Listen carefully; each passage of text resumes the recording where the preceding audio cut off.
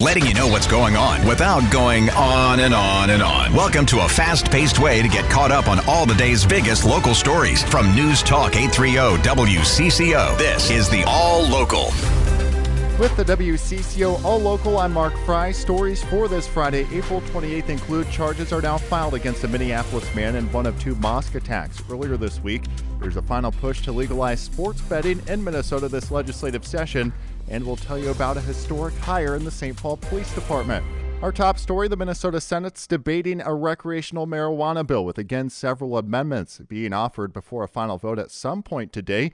DFL Senator Aaron Murphy spoke in favor of an amendment that would provide more money for substance abuse treatment. Making cannabis legal doesn't mean more people are going to use it or less people are going to use it. We know people are using it today. The Hoffman Amendment means there's more access to support. And that's important. Republican Senator John Jasinski opposes the bill. This bill is just going to make it more accessible to our children, to more people. We're going to create more issues. And secondly, if you think the illegal market is going to go away because we're legalizing it, I'm sorry, that is not correct. The Minnesota House has already passed its version that would legalize recreational marijuana as early as this summer. Arson charges are filed against a Minneapolis man in one of two mosque attacks earlier this week. There's a warrant out for the arrest of Jackie Rom Little, who faces second-degree arson charges in connection with the fire that happened Monday at Mercy Islamic Center in Minneapolis. Investigators say surveillance video shows Little entering the building with a gas can, which was later found near where a fire broke out on the top floor of the building. They also say they've got him on video at a nearby gas station. Police are still investigating an earlier fire at another mosque the day before inside the 24 Somali Mall. There's no charges yet in that one.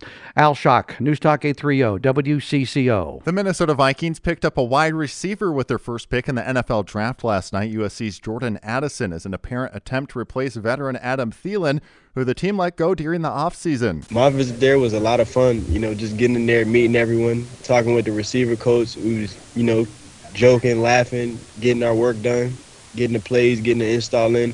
It was just a great visit to me, and I'm glad I get the chance to go back there and see what it's all about. Addison played 4 years at Pitt before transferring for his final year at Southern Cal. Says he met with the Vikings brass prior to last night.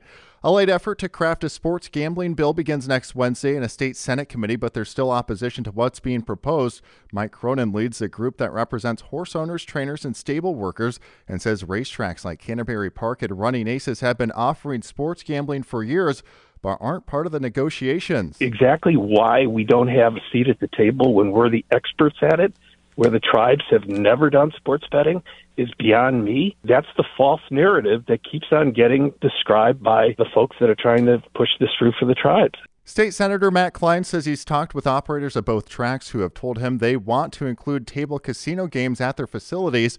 Those are currently offered only at tribal casinos. We've obviously discussed with them several times whether that's something they're willing to give ground on, and at this point they aren't. I think they know their sort of book is better than I do. Klein telling WCCO's Adam and Jordana that the retooled bill includes expanding the type of wagering at the horse tracks. Cronin compares that and other incentives as throwing the racetracks a little bone. History being made in the St. Paul Police Department with the first Latina Chief Deputy. 23-year police veteran Pamela Barragan has been named St. Paul Police Department's new Chief Deputy of Community Engagement. Originally from Ecuador, Pamela is the first Latina to reach this rank at the department. It's very humbling. People talk about you're the first of doing this, and my hope is that I'm not the first anymore, that this is something that opens opportunity so there's more of us. Barragan hopes to inspire those in her community considering a career in law enforcement not to let language become a barrier. So my main goal is that people to realize that it doesn't matter where you're from, it doesn't matter what your accent, it doesn't matter any of those things. If you have a servant heart, you belong in law enforcement if that's what you want to do. Taylor Rivera, News Talk 830 WCCO. Governor Tim Walz's office announcing today the governor will be leading a trade mission to Australia later this fall. That trip includes stops in the major business centers of Sydney and Melbourne. It'll focus on growing the state's exports and showcasing Minnesota's business investment opportunities. The trip's planned for November 10th through the 18th. And finally, Ed Sheeran is bringing his Subtract tour to Minneapolis Friday, August 11th.